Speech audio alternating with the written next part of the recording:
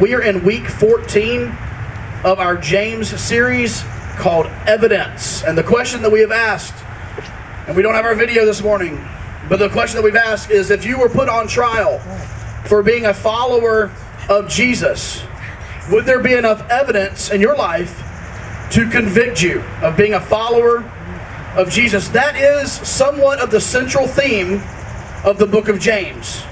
As we seek maturity in Christ, as we seek maturity in our Christian lives, there will be evidence, tangible, visible, real life evidence that something has happened.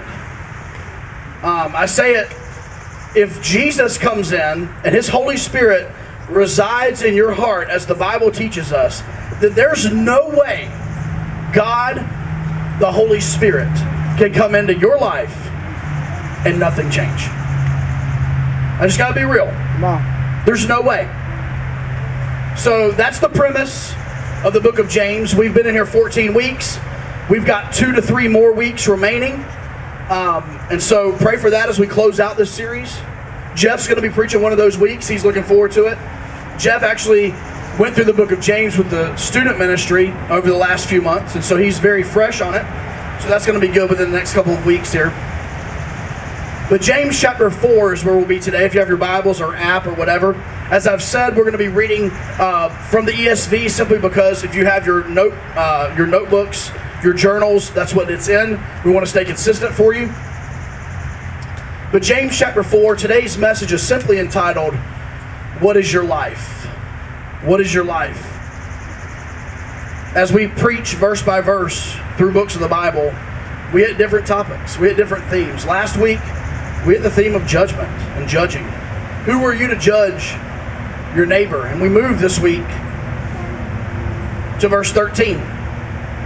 James says, Come now, you who say, today or tomorrow we will go into such and such a town and spend a year there and trade and make a profit.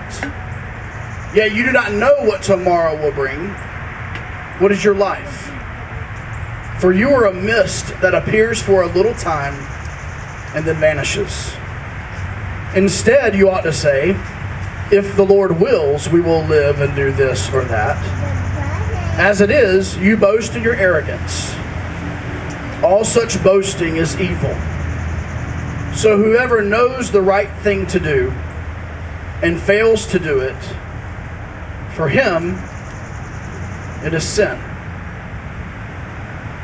James uses the word and the accusation really to those who would make plans. He says, you boast in your arrogance. You boast in your arrogance. This morning we're going to talk about life. And we're going to talk about what is your life. I want us to see, first of all, in our text, look at verse 13. Let's see, first of all, the plans of life. Come now, you who say, today or tomorrow we will go into such and such a town, spend a year there, trade, and make a profit. James talks about making plans in life. And by the way, can I say this? There's absolutely nothing wrong with planning your life. In fact, oftentimes you'll find us in our teaching and as we talk through application and just some of our, maybe in our Connect groups, we'll talk about the importance of planning and living a life of purpose. In fact, there are some of the leadership guys that I follow, like leadership guru type people, that they've written books on life planning. Where do you want to be? You start from the end of your life and you work your way back. How do you want your funeral to be? And you work your way back and you have goals and you set goals and you live a life of purpose. And by the way, I'm for that. I don't believe we ought to live our life just simply floating through and reacting to how everything else happens around us. I believe that we should have goals and a purpose in our life. I believe that every father here today, one of his goals and purposes in his life should be that his children, his sons, his daughters grow up to faithfully love Jesus. Amen. And serve Him with their lives. We ought to have that goal. And because we have that goal and that plan, we should then not live passively. We should then not just allow things to happen in our lives, but we should then make plans and set goals and have something purposeful to see that come to pass. And by the way, those of you parents here today, the older my children get, the more I stand amazed at parents who have parented your kids all the way up to they're now adults. Kudos. You guys are incredible. The older my kids get, the more I understand how the devil just wants them so bad. And I'm amazed at parents with a plan and a purpose. And plans are not wrong. Plans are not bad. As I mentioned, I wish more people had them. I wish I could talk to you after the service today, and I wish I could say, hey, where do you see yourself in 5 years? What's your plan? And I wish more people could say, oh, funny you asked that. I was just talking about that. This is really where I see myself spiritually, financially. This is where I see myself. So planning is not a bad thing. And James is not necessarily saying that planning is a bad thing. But James is saying plans that are made without a thought of God, or without acknowledging God's will, or without acknowledging the Holy Spirit in your life, are plans to fail. Plans that are made without God, honestly, should not even be made. Plans this morning for your finances that don't involve God are plans that probably shouldn't even be made. Plans this morning regarding your future that do not involve God are plans that do not need to be made. And so while planning is important and planning is vital in the life of someone who is a purposeful follower of Jesus, if those plans don't include Jesus, then maybe we need to take a step back. But not only do we see the plans of life, let's see what James does say. Secondly, we see the brevity of life. The brevity of life. Look at verse 14, the very next verse. Yet you do not know what tomorrow will bring. And stop right there real quick before we get into that. You don't know what tomorrow is going to bring. Anybody experienced that yet in your life? You have no idea what tomorrow is going to bring. I have no idea what tomorrow is going to bring. You get the phone call. Anybody ever gotten the phone call? Anybody ever walked into the house to find fill in the blank, right? We do not know what tomorrow may bring. Continuing in verse 14, what is your life? For you are a mist that appears for a little time and then vanishes. Folks, can I say this in the middle of this book of James, where James talks a lot about what we do and how we act and the things that the tangible things in our lives. He inserts the gospel right here and basically says, hey, listen, there's a lot more to it than just what you do, what you say, and what you want to see accomplished. He inserts the gospel very clearly here, and let's put this in perspective. What is your life? If we started right here at this post, and we went this way to that post over there and across the way and back there by Shane and Bruce and Melissa, and came around by Bobby and David and came back up here and we came all the way up here by Justin and Keith, and we came back and we made this big circle and it was a string. Your life is a tiny blip on that long string. If we stood at a football field today 100 yards long and we stuck a grain of sand on a football field 100 yards long, your life is that grain of sand. Yeah. Right. If I had a rope here and that rope went from here to those cars over there, the one little silk that's sticking up in the rope, that's your life. The brevity of life. James basically says, hey, make all the plans that you want to make. Listen, make all the 5-year plans and the 10-year plans and the 15-year plans and the 20-year plans, but he says put it in context. He says let the gospel speak into your life. Okay. Your life is nothing more than a mist, than a vapor. Right. It's here and it's gone. Your life is like that cold morning and you're walking out of your vehicle and you can see your breath Hopefully you brush your teeth for all those that are with you. And you blow your breath out, and it's gone. You say, Josh, you're trying to be all, it's Father's Day, man. Sorry, I stay in the text. As I did on Mother's Day, I preached on the patriarch and the prostitute on Mother's Day. So, par for the course here. Come on. Sorry. My pastor in Maryland, one Mother's Day, preached on the great whore from the book of Revelation. So, I get it honest. I'm sorry. Didn't plan it that way. It's just the way it happened. But we can make all the plans that we want. We can make all the purpose in our life that we want. But when we leave Jesus out, we leave the Holy Spirit out, He reminds us, listen, it can all be gone in an instant. That's right. It can all be gone in an instant. I ran into an old friend of mine a couple of weeks ago.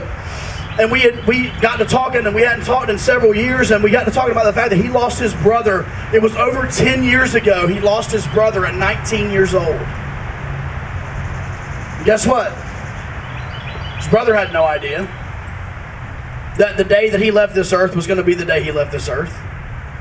We've seen children. We've seen healthy adults. We've seen those that have lived their 80 years plus. At the end of the day, we must be intellectually honest that we don't know what tomorrow holds. We must be spiritually honest. If we don't include Jesus, if we don't include God in our plans, then our plans mean nothing in light of eternity. That's the brevity of life this morning, is that you can make all the plans you want in this world, and you can save all the money in your 401k, can look however it looks, depending on what the president tweets. It goes up, it goes down, however it looks this morning. Your 401k can look however it wants to look. Okay. But at the end of the day, if you die, and your money is great, and everything is great, then guess what? You still die. Okay. The brevity of life. You say, Josh, does that mean we need to be unwise in our spending? Of course not. Does that mean we don't need to think about the next generation, our children and their children? Of course not. That's not what I'm saying. I'm saying that everything we do should be put through the filter of the eternal. Everything we do, every plan we make, should be put through the filter of eternity. And so often, if we do plan, if we do make set goals, all of our goals are so tangible and they're so temporary. But today, we must understand the brevity of life, and that is that it's just a vapor. It's just a mist. It's just a mist. And if we're going to make plans, we should live in the phrase. Instead, verse 15, you ought to say, if the Lord wills, we will live and do this or that.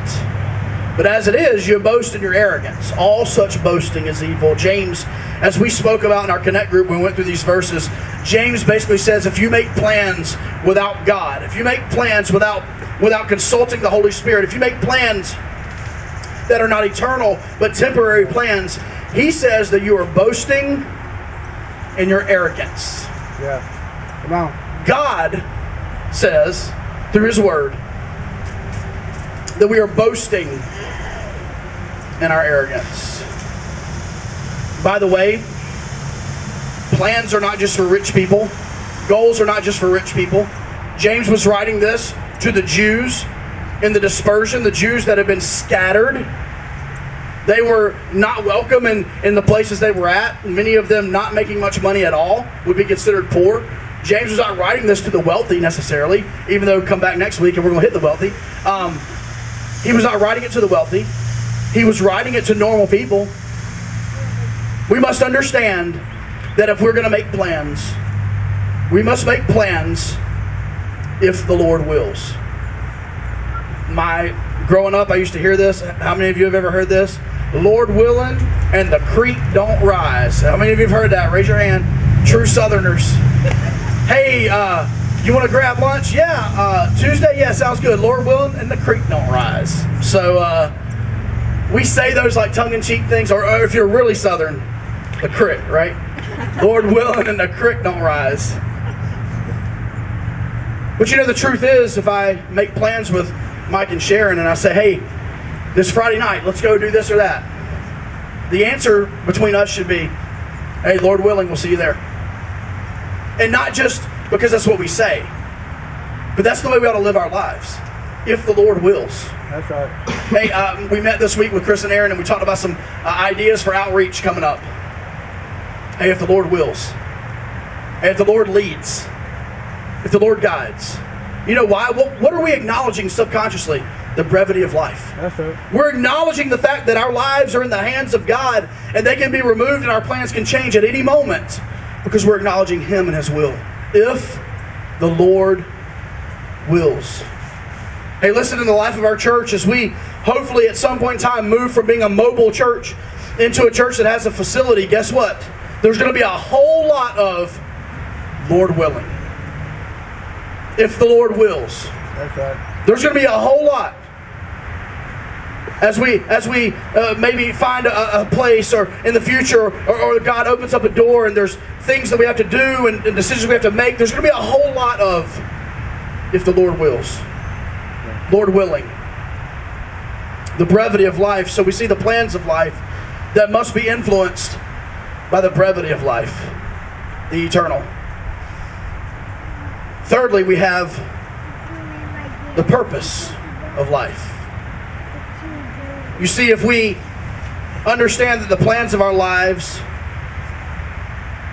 depend on how we comprehend the brevity of life, maybe we'll understand the true purpose of life. And I will say that I believe verse 17 in James chapter 4 is a little bit oddly placed, but I'm not a writer of Scripture. James says, so whoever knows the right thing to do and fails to do it, for him it is sin. I have to say that I have in the past, and maybe still do, and I don't know if it's necessarily wrong, I've kind of used this verse as kind of a catch-all verse of like, well, is that a sin or is it not a sin? And I'm like, well, if you know it's good to do and you don't do it, it's a sin. And we kind of use that kind of flippantly. I believe that this morning, the purpose of the life of a follower of Jesus is to find out what the right thing to do is and do it.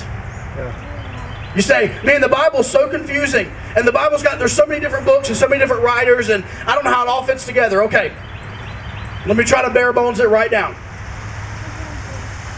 Man in its humanity was created. Adam and Eve sinned. They passed down the sinful nature to all of us. God had a redemptive story that started in Genesis 1 and went all through the Bible, the thread of the blood of Christ. As early as Genesis 3, we see it. And Jesus came and He died and He was buried and He rose again, the gospel, the good news. And those of us who believe in that and repent of our sins and believe the gospel, here we go. You ready? We should find the right thing to do and do it. Yeah. Come on. I wish that it was deeper than that. I wish that it was more complicated than that. But our purpose in life as followers of Jesus is to find the right thing to do. By the way, we find the right thing to do by looking in His Word, yielding to the Spirit, seeing what Jesus did and how He lived on this earth, and do it. Okay. Do it.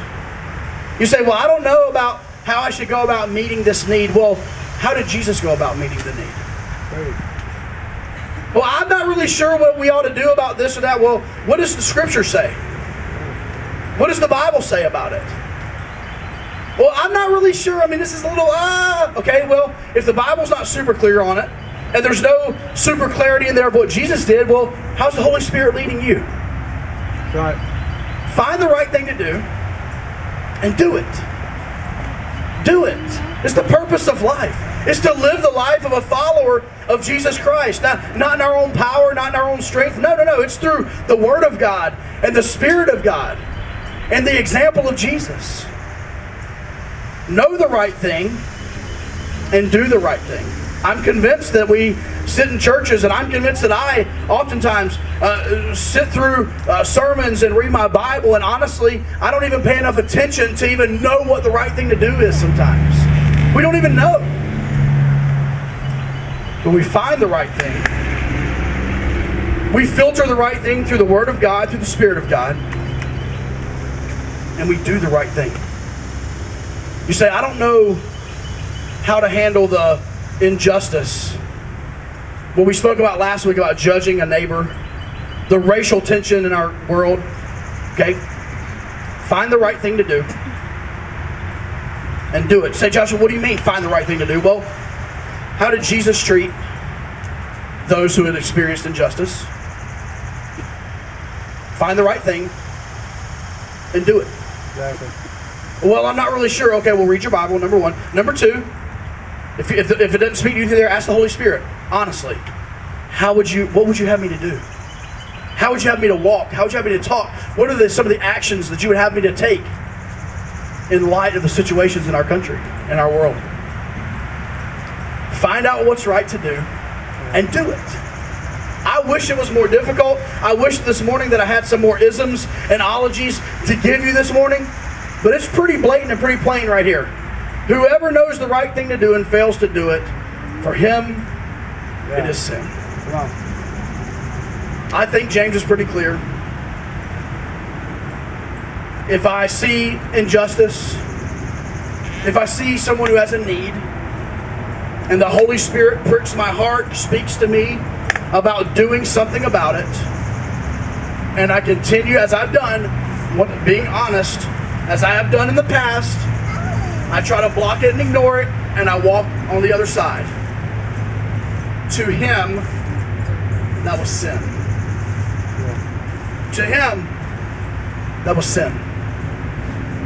When we have opportunities to do good, and we neglect to do good, to us, it is sin. I do love the fact that this kind of leaves it open here in the book of James, that the Holy Spirit may move John and his family in a certain direction of loving and blessing and serving and showing mercy and showing grace. And he may take John and Kristen and he may use them in a different way to love and to serve and to bless. But at the end of the day, you're responsible, and you're responsible for knowing to do good and doing it. And doing it. So this morning, what is your life? What is your life? Your life is comprised of many things. Your life is comprised of your desires, the things you find fun and entertaining. I've recently become passionate about cooking. I was grilling on 2 grills yesterday at the same time. It was amazing. I'm going over to my parents today, grilling 2 whole chickens. It's going to be fun. We are made up of our desires, the things that we enjoy doing. It's great. But at the end of the day, a gospel view of our life, an eternal perspective on our life, will help us to understand that our life is just here as long as God wants us here. And it's gone as a mist, as a vapor, here today, gone tomorrow. If I didn't want you breathing on each other, I would right now have everyone take a deep breath in. Remember back in the day when we used to do that? Take a deep breath, breathe it out. That was not guaranteed. Don't do it. With that next breath, if you can feel your pulse on your arm or on your neck, the next heartbeat, we live our lives understanding that God is in control of that next heartbeat. God is in control of that next breath. And at any time, He can take it away.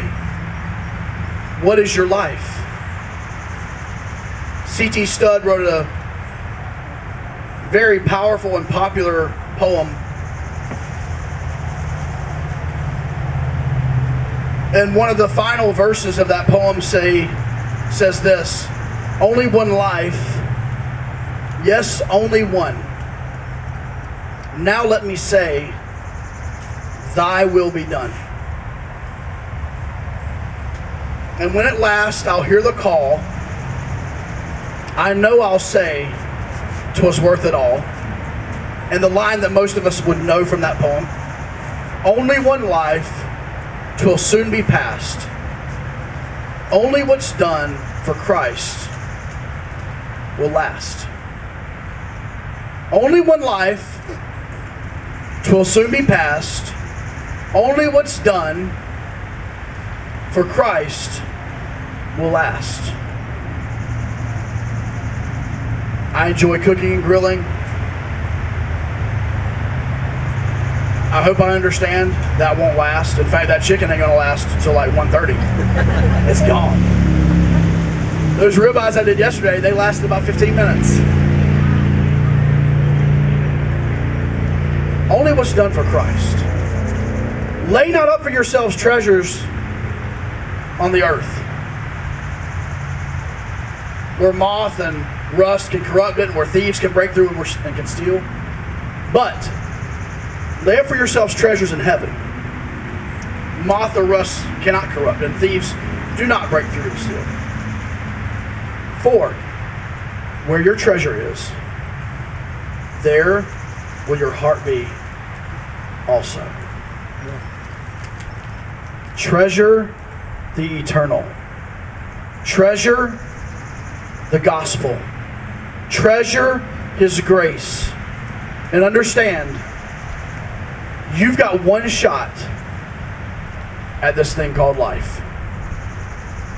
However old you are right now, you're never going to be that young again.